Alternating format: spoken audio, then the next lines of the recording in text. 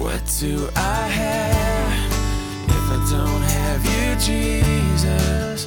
What in this life could mean anymore? You are my rock, you are my glory, you are the lifter of my head. Hi, and welcome to the Rocks Podcast. The Gospel according to Matthew was written by a former tax collector who was transformed by the power of Christ. Instead of keeping records for Rome, now he would keep records for God, carefully recording all that Jesus said and did. Matthew references more than 60 Old Testament prophecies, proving Jesus is indeed the promised Messiah. Jesus really is who he claimed to be, our Savior and soon returning King. Now let's join Pastor Ross with our verse-by-verse study through the Gospel of Matthew. Alrighty, I do welcome you back to your seats. We are going to get started now and dive into Matthew chapter 7. We're making progress here with the Sermon on the Mount.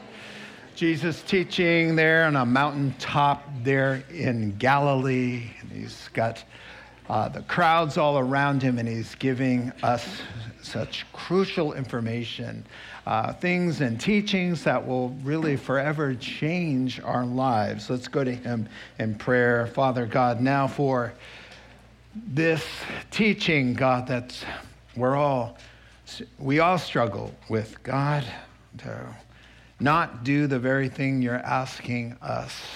And we pray that you would bless us with eyes that can see and a heart that can understand, and that we would not just be hearers of the word. God, help us to put your word into practice so that we could be changed and blessed and reap the benefits and the blessing, the joy and the peace that obedience brings. In Christ's name, amen. There's a handful of Bible verses which are very famous and well known for being misunderstood and misapplied. And topping that list this morning is our text for consideration. And so it begins with these words, "Judge not, lest you be judged." And so the unchurched world out there certainly doesn't get what that means, and I'm not sure that Christians fully understand either. So hopefully by the end of the message, we'll have some clarity on what the Lord was meaning. Now, not only do some out there misunderstanding and misapply "judge not, lest you be judged," it sort of gets weaponized to shield them against moral scrutiny of any kind, accountability, from getting called out with any bad behavior. You know, you may be saying, well, it's a sin to lie. Or you could say, you really kind of did a bad thing there. Or, it's wrong to, and then out of their mouth comes, "Don't judge me," right? Don't judge me. And all the while quoting our Lord Jesus, shielding them from so-called accountability, morally speaking. And so, well, of course, Jesus is not suggesting to his followers that we suspend moral judgments of any kind. In fact, he does tell us to do just the opposite. The entire crux of the New Testament is about discerning what's right and wrong, good from bad, sin and evil, and then making that judgment so that we ourselves can walk in pleasing ways to God. And so he couldn't possibly mean suspend judgment. What Jesus is warning his disciples against in very strong language is a different kind of judgment altogether that's not helpful, but in fact, it's really harmful. And not only to the person being judged in this improper way, but for us as well.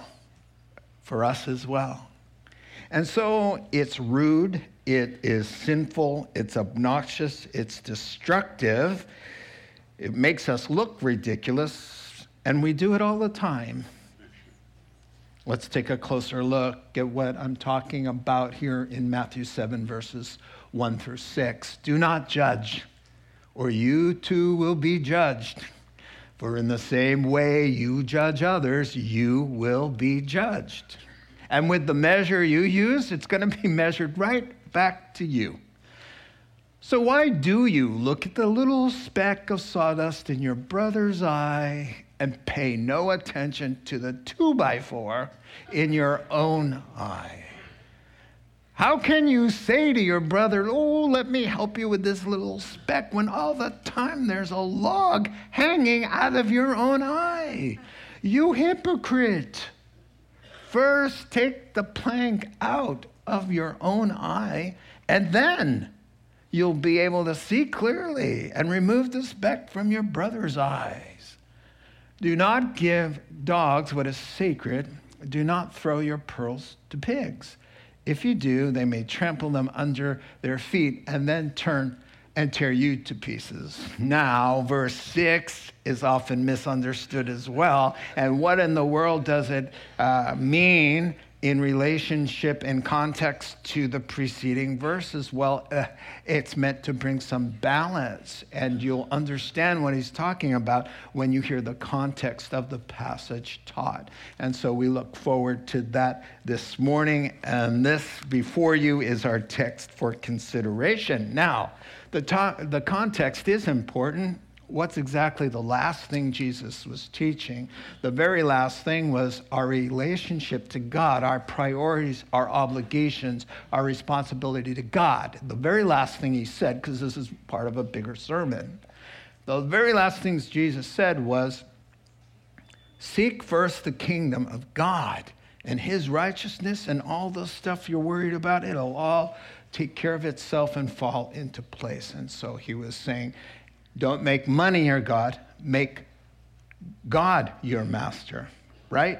And so he's been talking about relationship with God. Make your treasure all about heavenly things and live for God. Now, of course, it doesn't surprise me that now he goes to our obligation with one another, because wherever you have obligation to God and serving God, you have two inextricable components. You have service and worship to God with obligation to God.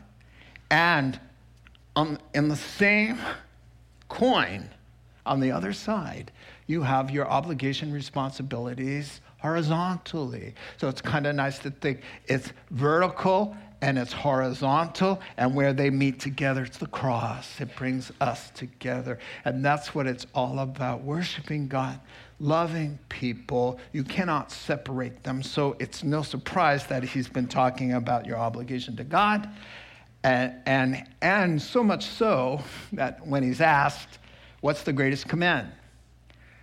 He answers with two parts. Love the Lord your God with all your heart, mind, soul, and strength, and love others with the same kind of love you have for yourself. And again in the Decalogue, which is the 10 Commandments. The first half, our obligation to God.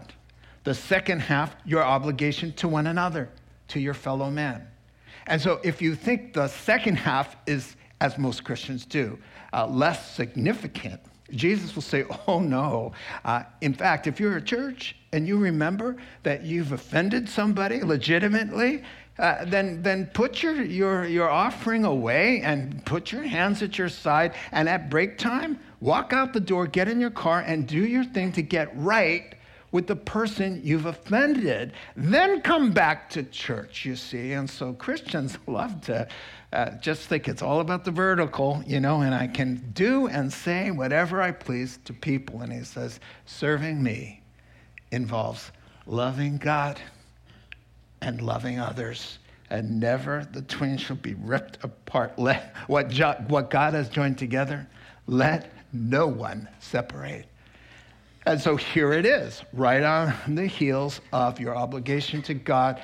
And he says, hear now a warning to keep from offending, to minimize obnoxious behavior that alienates us from people and then in turn interrupts our fellowship with God. So Jesus, out of his love, is going to show us, this is part of serving God, is how you treat other people. Our daily interactions are important. So this is life-changing. If somebody's going to get this, and it's going to change your entire life. It's going to go from a lot of trouble to a lot of blessing. because you just started making some changes based on the truth found here this morning. Here's what Jesus is asking, then we'll dive in. He's saying, how would you like God and others to treat you? Graciously or sternly?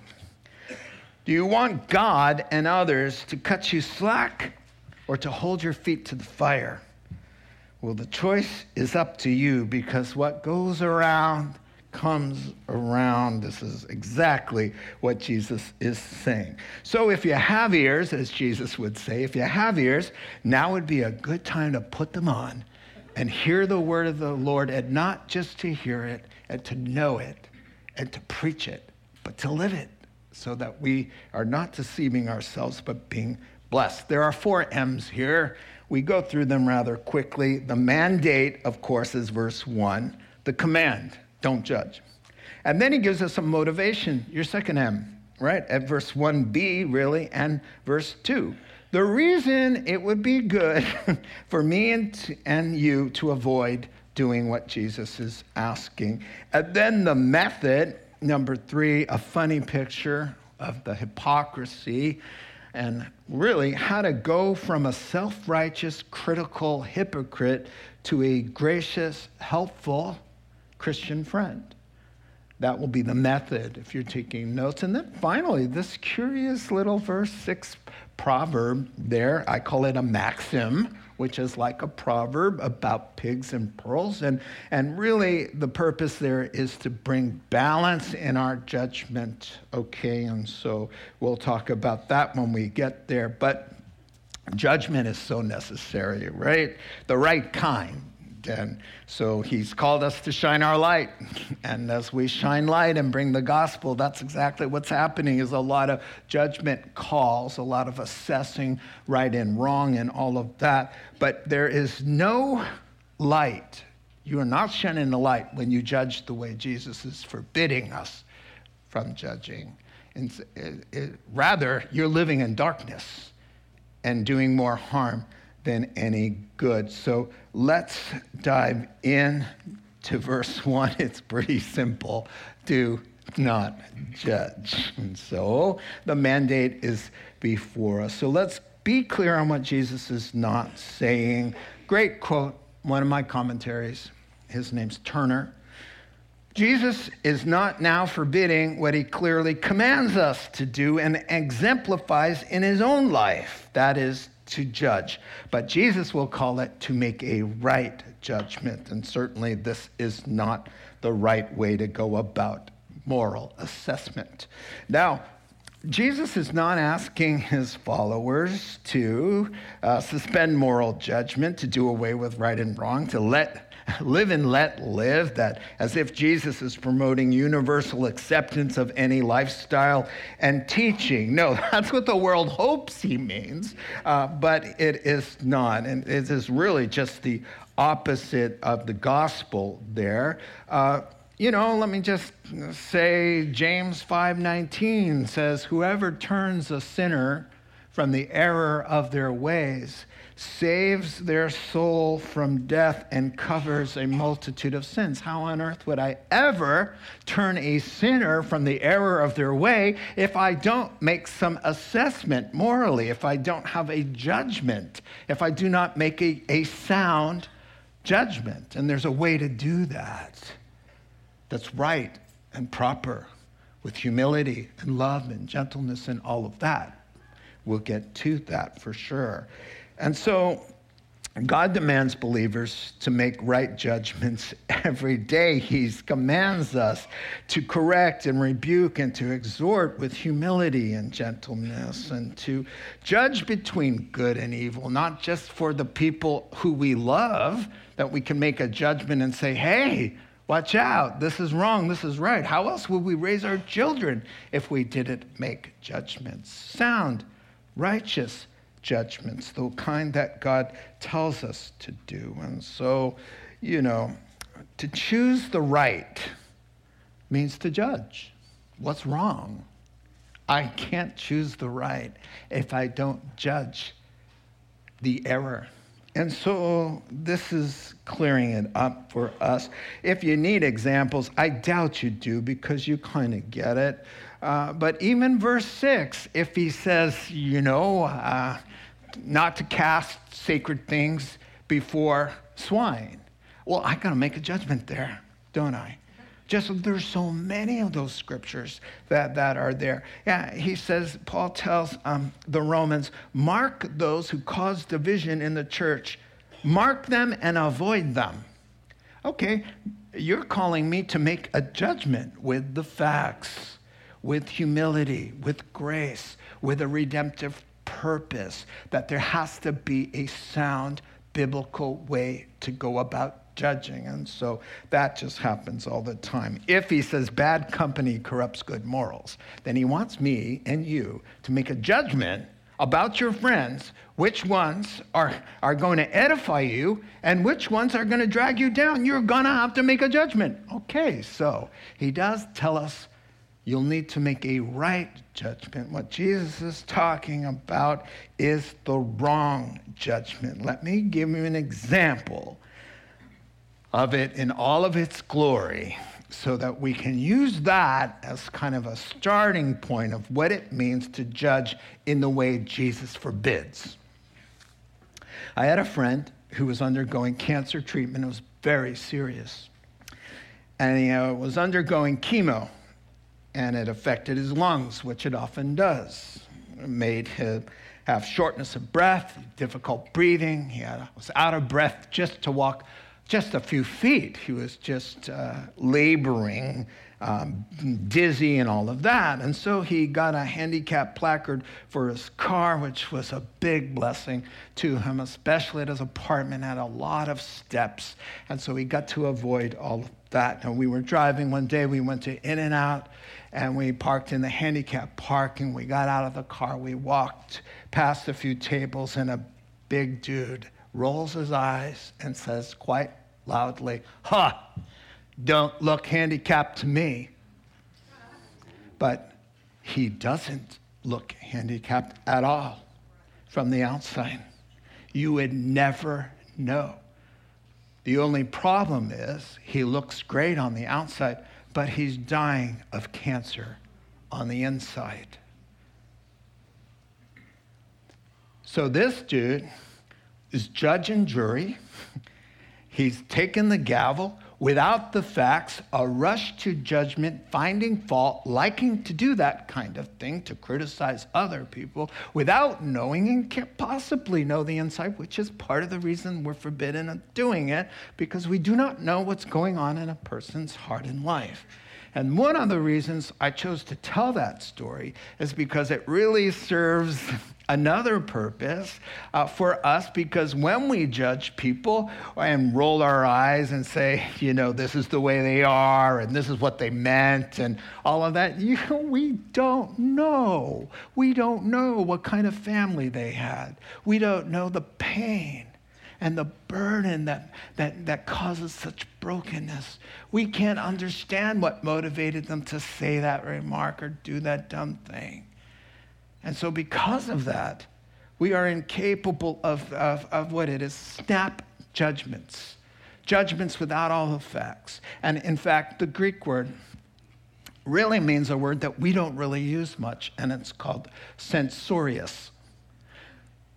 It means to be hypercritical, to have a critical spirit. Somebody who just loves to walk around with a clipboard feeling like their gift is the Holy Spirit to correct everybody else and put everybody right, except, of course, themselves. And so they're really, really good at this. And so, we don't understand what's truly going on. We don't have the facts. Or you'll hear a story, and this is my favorite part as a pastor. I'll hear the story, and I'll be like, whoa. Oh, I can't believe that person, whoa, And I'm already judged. I'm the gavel's down because I heard the part of the story from the person who wants me to hear a negative thing, right? And so when I take time and suspend judgment until I get the whole facts and hear from the other party, oh my word, almost every time the other party comes around and I'll say, well, they said this happened. And then, well, no, actually A, B, and C. And I'm like, oh, they left that part out. Oh, they left that part out. Why? Because I wouldn't side with them. If they included that, I would have to say, well, you have a part to play in all of this. And so that's the idea of what not to do, to be kind of a fault finder, a critical spirit who, because of your own insecurity and my insecurity, we like to pick people apart to make us feel better. Boy, if you've got all of those problems, look at me. I mean, I am doing good today because I'm not you. And we peck and we pick and we poke and all of this, it just reminded me of this chicken I saw once. I mean, that is what happens in marriages with a critical spouse, with a fault finding. You know what? This is a pastor friend of mine, or a worship leader, or an usher, somebody who's out front, because once somebody's out front, even in a marriage,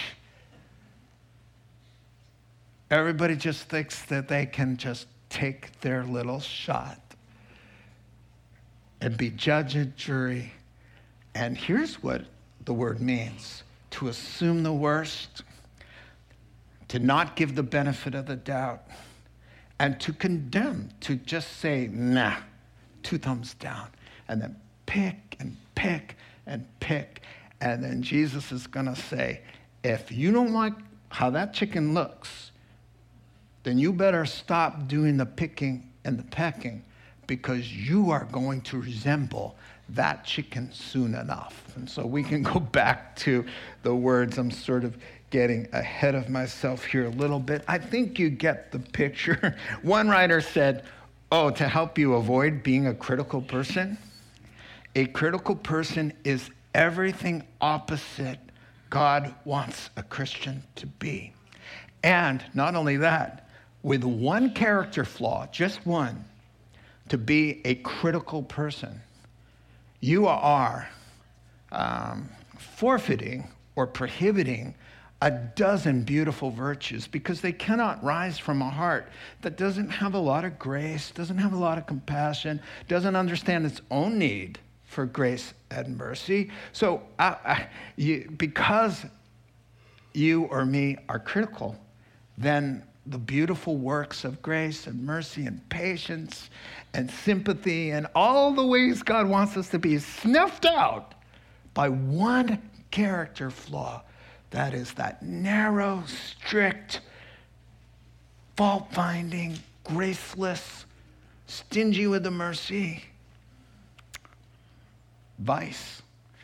And that's exactly what it is. So that's the mandate. Don't do that, Jesus says.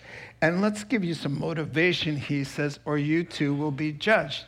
For in the same way you judge others, it's going to come back to you. And so the verses are there. We're already in some motivation. And Jesus wants us to be motivated to stop doing something that's so terrible and so hurtful to people, and so and also will end up being hurtful to ourselves. And so Jesus is saying there's a spiritual law I want to tell you about. He says, when there are physical laws, every single time I do this, it will never go up. It will always, every single time, it will go down. Every single time. There's physical laws and spiritual laws. And he says, what goes around will come around. He calls it sowing and reaping. And he says, when you're nice to people, they tend to be nice to you. Or when you're mean to people, when you're a jerk, it invites other people to treat you in nasty ways. So if you want people to treat you with mercy, you need to be cutting them a little slack as well, because when you're not, it's a boomerang, man. When you let people have it and you write them up on your clipboard for failing, to be whatever you think they should be or say what you needed them to say, you have released a big, sharp, wooden, heavy boomerang. And do you hear the sound? It's getting closer and closer for a reason. because it's going to knock you upside of your head. Because Jesus says, when you're a fault finder, when you like to peck, it just makes people want to treat you that way. Now, if somebody is kind and merciful, you're late, they don't make a big deal about it. You're late a lot, they don't make a big deal about it. You know, you're unorganized, they get into your car, it's a mess. They're just gracious people. When you come upon them in a compromised situation, common sense here, you are able to slide them some grace. Why would you hold their feet to the fire when they're always cutting you slack? Of course, Jesus says this is just a rule of the road for human beings. He's saying, let me help you out with your daily social strains and stresses. Don't give reason for other people to want to snarl and be stingy and not generous to you by being generous to them. That's exactly what he's talking about. So when someone is harsh and strict with you, it's human nature to be harsh and strict with them. And so, I like what Andy Rooney said once. He said, always keep your words soft and sweet, just in case you'll have to eat them. Oh, isn't that smart? You just want to treat, and he's going to say this in the sermon, I want you to treat other people the way you want to be treated. That's just something to stop and think about. Do you like it when somebody's all over every little petty thing? Doesn't that drive you crazy? That's the kind of person he's saying, don't be judgmental like that. Pick. Don't be nitpicking like that. So grace engenders grace, love prompts love, compliments inspire compliments. Mercy extended means mercy received. A critical spirit invites criticism in response. Now, the measure you use, what does he mean by that? He's saying, okay, are you one of those people, I have high standards, and I have high standards for myself too, and so you set that bar way up high, perfectionism, that's kind of a flaw of mine, whatever. All right, nobody's going to jump the bar, and you're going to feel better about yourself because every loser out there is falling short of your high standards, right? Jesus says, I hope that you're on task all the time, because when you're like that, people are gunning for you. They can't wait for you to fall beneath your own high standards because you've set it up for yourself. He's saying, if you don't like to give grace, people are waiting for when you're gonna need it, and they're gonna withhold it. That's what it is. If you're the kind of person that says no slip-ups, no lapses, no excuses, right? He says, just know people are watching and waiting. The boomerang has been released, and it's going to come back calling, and you get thumped for sure, so that you will get a taste of your own nasty medicine. All of this stuff about excellence and this and that and the other. I'm sorry. People don't always live up to it. And neither do you. And that's the problem. And that's why there's a blindness about this. Because we like to give a hard time to people who are failing in the same areas that we ourselves struggle with. And so he's going to get to that for sure. So the measure you give out a thimble full of grace, guess what? You're getting back a thimble. Well, I was gracious. Okay, well, here it comes. Don't use it, or don't spend it all in one day.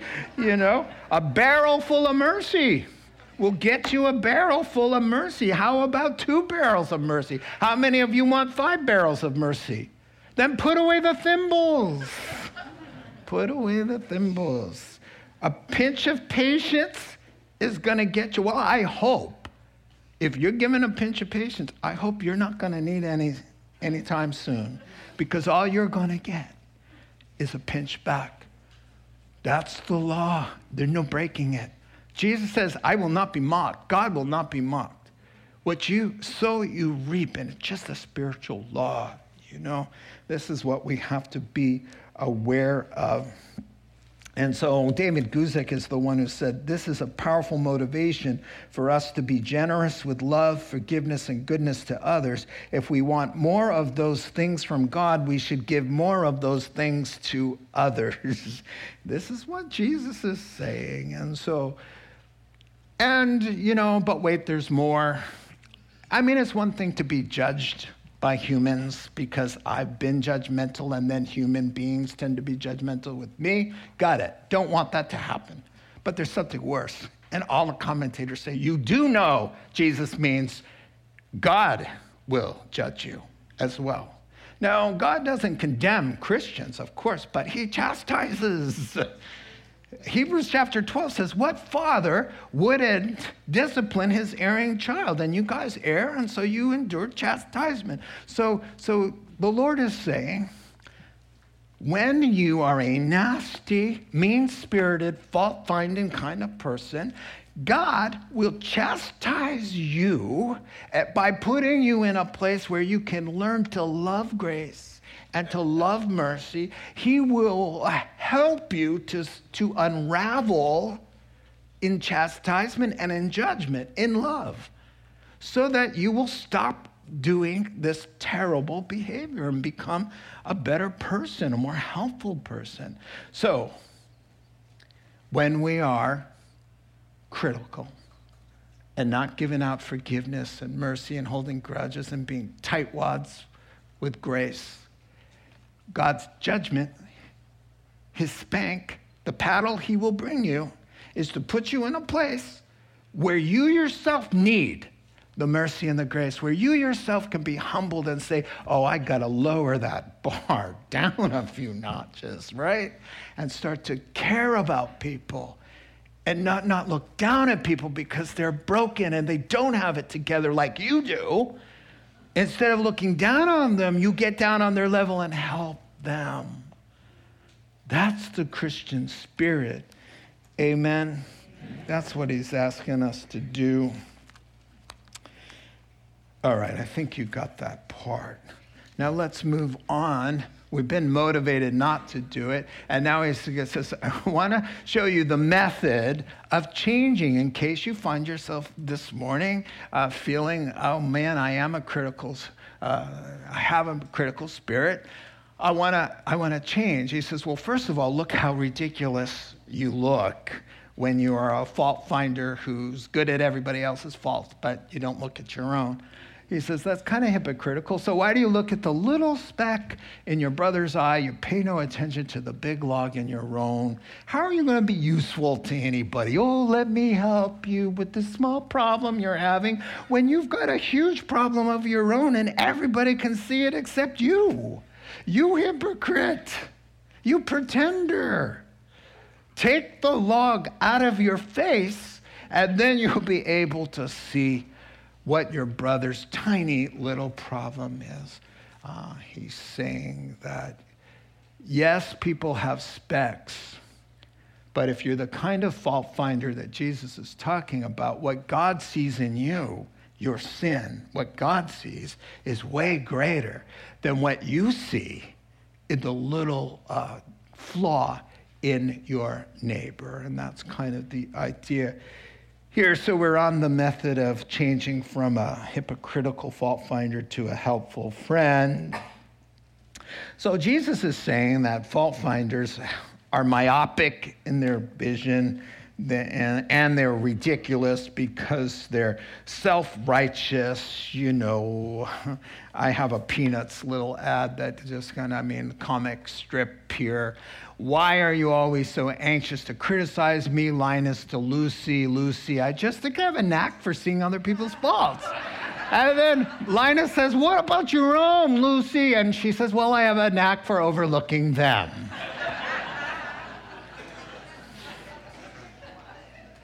You can leave that up there just for a second. That's the way it is with fault finders. So here Jesus wants to really get to the root of the problem. And the root of the problem is an unexamined life. The inability to see our own brokenness, our own moral depravity, to say with Paul, wretched man that I am, every cell in my body wants to rebel. Where would I be without the grace of God? A person who doesn't see how horrible and self-righteous and proud and arrogant that they can be at times.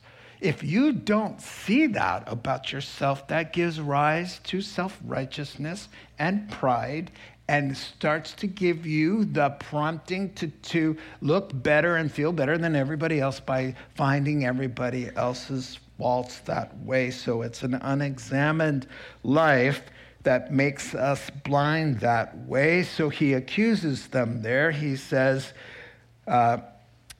he accuses them of being willfully blind with that log, but he says, you pay no attention to the log in your own eye. How is it that you're focused in on someone else's fault while so blind to your own, which happens to be a lot bigger and worse at the moment? And that's what he's saying. You know what? This happened all the time with the Pharisees, didn't it? John chapter 8. They dragged this poor woman who they set up to be caught in adultery, to trap Jesus. And right, so he says, you know,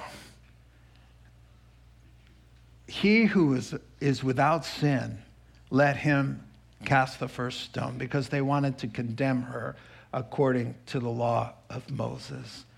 And so Jesus is saying, look in your own hearts, because there's a huge log coming out of your moral mouths and heads.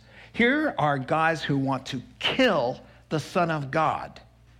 And they're pointing their fingers at this terrible woman who has committed adultery. And so he's like, whoa, watch out where you turn, because you're going to wipe people out when you sway with that log hanging out of your head. Oh, look at her. She's such a terrible, terrible, sexually immoral person. And that Pharisee is so filled with sins that he's about to conspire to execute the Son of God. And that's the tendency of the fault finder who doesn't pay attention to their own log. Jesus says you can't be helpful because you're blind to your own sins. Pride and arrogance and impatience and hypocrisy is the result. And how are you going to be helpful to somebody's sawdust in their eye?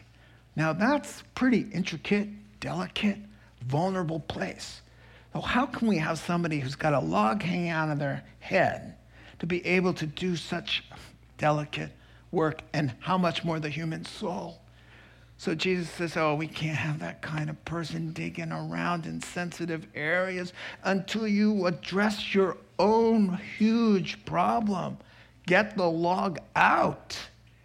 Then you could be helpful. Yes, they have specks. Yes, we have specks, and we all need each other's help.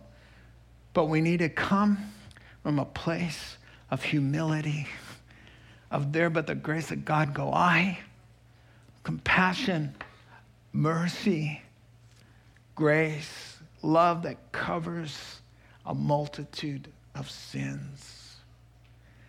That's what he's asking for. He says, listen, and he also calls fault finders out for this. Oh, let me help you. It's always framed, critical people always frame their criticism with the guise of being helpful. It's only that I care so much and I have such high standards, and let me just tear you down, right? But I'm doing it in love because I want the best for you. He says, no, you're no good because you've got a log. Take care of the log. Work on judging yourself first, and you'll be more useful to be helpful in other people's lives. He says, come at this first. Judge yourself. turn all of the clipboard upon thyself. Oh, just you put mirrors all over the house. Put recordings of yourself all day long. Put something in your brain to log every thought and feeling that you've had, and then replay it all day long and judge thyself. Oh, you will come away a different person. Oh, you will be a joy to be around. You will be a friend. You will come alongside. And of course, it doesn't mean you won't tell us difficult things. You will. But from the standpoint of, I could receive it coming from you because there's a tear in your eye. Not your nose up in the air. There's a tear because you care, because you've gone through the same thing and you're not ashamed to say it. When I dealt with that, fault finders would never tell you that. They're just got it together. The critical spirit person. Oh, but when somebody comes to you in brokenness, I've been praying for you. And let me tell you about the years I spent dealing with this thorn in the flesh, and there's humility and caring. Oh, you're welcome. That's where the psalmist says, let a righteous man strike me on the head. It will be a blessing and a comfort, a soothing medicine to my soul, a correction well received. That's what the psalmist says. From somebody like that, who renders judgment the way it's supposed to be rendered. First, as evaluated through your own weakness, and then with the grace and the mercy and the acceptance. That person needs to feel accepted, not judged and condemned and lesser. Or else we'll be hypocrites because we judge, we're helping them with something that we ourselves are terrible at as well. This happens all the time. Oh my word, I got a great story in Connecticut. In a nicer neighborhood in Connecticut, there was homeowners association, and they got together with a little money. They made a donation, and then they petitioned. They signed a petition, 53 names, because they wanted people to slow down in their neighborhoods. They said, there are people, lead-footed people, unbelievable. You know, our kids are playing out there. They don't care, these people. They just come zipping through and all of that.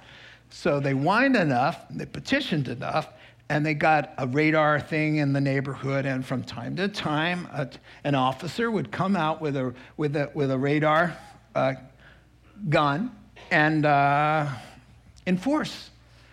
And one night, it really worked really well. He got 5. He cited 5 for reckless and speeding and all kinds of things.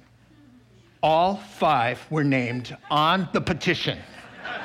All 5 of them had signed the petition for those nasty, lead-footed, careless people who just zip through our neighborhoods. Terrible human beings that they are. And this is what he's saying. The log lives. The log lives in all of us. Oh, marriages takes it to a new level and a wonderful height. Oh, I hear it getting quiet. Oh, yeah, brace yourselves. The very thing one spouse is just taking the other to task, they are king and queen of that very thing. And our sins look worse on other people, right? So the more that you're prone to do something that you see in somebody else, the hotter you are and angrier you are, and the more merciless you are on that spouse. I had the opportunity, as I've had for 30 years, of doing somebody's counseling, and the husband says she never lets me talk. She interrupts me all the time. I'm surprised they can even get this out right here, right? The next hour, he did nothing but interrupt her and me the whole time, to where I thought it was a joke.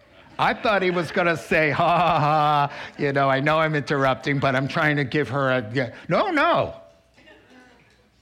That's how he is. And with his log firmly in place, he's taking her to task about never letting anybody get a word in edgewise. Oh, come on. Jesus says, are you kidding me? had a woman who said, you know what my one thing is it's just a small little request. Sorry. Would you mind, to her husband, just saying thank you? You know, I cook a meal for you. I'm thinking, oh, he's going to love this. I know what he loves. I cook it. I set it up. And, you know, it would just be nice to hear thank you. And it was quiet. And then I said, does your husband have a job? And she said, yeah. And I said, what does he do? Oh, it was a hard job. And I said, how long has he been doing that? Oh, 25 years. And I said, does he like doing it? And she said, oh, no, he doesn't like it. But he does it. And she says, yeah, he does it. And then I said, when is the last time, and tell me truthfully, if you ever have one time said, when he comes through the door, honey, I know you don't like your job, but you go out every day for 25 years. You work so hard for me and the kids. You put us first. You're out there putting up with that foreman, putting up with that. And you come home. I just want to say thank you. Have you ever done that? Dead quiet. She says, no, I haven't. That's because there's a log in the room. And it's an equal opportunity logger. I don't know. I don't think that works. So, when we look to the cross and see our need, and ask yourself, oh spouse, what's it like being married to me? Ask yourself that. What's it like being married to me? You, not me. Ask thyself, what's it like being married to a person like me? How do I contribute to the problems in the marriage? Now you're coming at life having judged yourself, and probably the first thing you're going to say is, thank you for the meal that you prepared, because your mind was on the goodness of God, how he treated you better than you deserve, and what a blessing your wife is. You see? And you're not going to be defensive because you woke up already pleading the blood of Jesus over your wretched soul. You're going to be a different person. You're going to be uplifting. And because you're well aware of your own vulnerabilities, you're not going to pick other people apart. You're going to feel like, whoa, I get that. I know that. I'm coming alongside. I'm going to lift up, not pull down. Amen. That last verse is just a PS here. I'll explain it to you. Self-evaluation takes the log out, the cross of Christ, thankfulness for the grace and mercy shown us, then we can rise up. Let me show you this. Now, here's what he's saying in this maxim, in this last little PS. He's saying proper judgment commands to be lavishing the grace and mercy. And now he says, I'm going to command you to show restraint in your judgment as well. So it's the other side. He's going to say, listen, it's good for you to be helping people with their specs, but there are some people who don't appreciate being helped with the spec. And you're going to have to make the judgment call of knowing who you're talking to and what they value and what they don't value. So there are people out there, they've heard it, they know it, you've shared it, but they do not value the pearls of the gospel, the name of the Son of God, the precious blood that Jesus spilt is mockery, is blasphemous, there's hostility. So have the sense to make a judgment to restrain yourself and give them over to the grace of God and let God deal with these people. Now, a feral dog and a swine would be unclean, but happy to be so. They're down with the fleas. They're good with the mud. The smell doesn't bother them. And the idea of a bath is repugnant to them. And some people prefer sins to the Savior. All right? So he says, you have to have the judgment to know this, or else they will abuse the good name of our Lord. They will abuse the sacredness of the Word of God. You're throwing out the Word of God, and then they're trampling on it in the mud. Now, surely, this is a last resort because we go to the end. Every gospel must hear the word of the Lord and be saved. Lives are on the line. And we don't give up with a little tiny pushback. But he's talking about, I don't know if you know, feral dogs can be ferocious, and wild hogs, they'll take your leg off, right? So when he's saying, have the judgment to be able to know that you shared enough. To share more is to abuse the gospel and put yourself in harm's way. They're going to turn it around on you, and it'll be harm's way for you, and unnecessarily so. Don't do that. Now, there was a guy at UCSF on the cancer ward with me, dying of cancer, right next to me. And his was terminal, but it was being palliatively treated just to make him comfortable. And he's in the bed next to me, and so I start sharing the gospel. I did it a couple times, and then he got red in the face, and he said, I have lived my whole life without God, and I will not come to him now and go on my knees and let him win. And it was veins bulging out. I was like, see, have the judgment to stop. Don't make matters worse.